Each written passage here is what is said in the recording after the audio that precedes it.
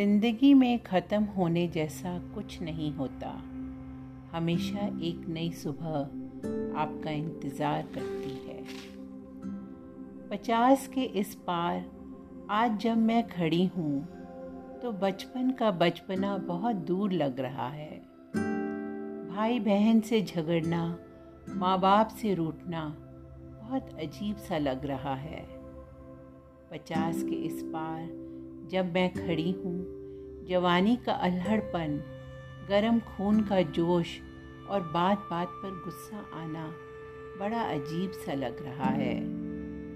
50 के इस पार जब मैं खड़ी हूँ, अपनी शादी में सजना, मनपसंद पति पाकर शर्माना और मंद मंद मुस्कुराना बड़ा अजीब सा लग रहा है।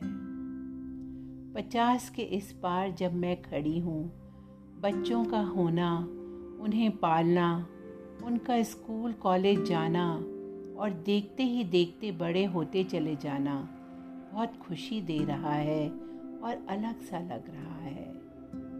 50 के इस पार जब मैं खड़ी हूँ तो बालों में सफ़ेदी आना, बैठे बैठे उदास होना, कभी कभी तबीयत बिगड़ना कुछ अजीब सा लग रहा है। 50 के इस पार खड़ी हूँ तो दूसरा छोर करीब नज़र आ रहा है और यह सोच मन में आ रही है 50 के बाद की ज़िंदगी को और खूबसूरत और खुशनुमा बनाना है। अब कुछ अजीब सा नहीं लग रहा है।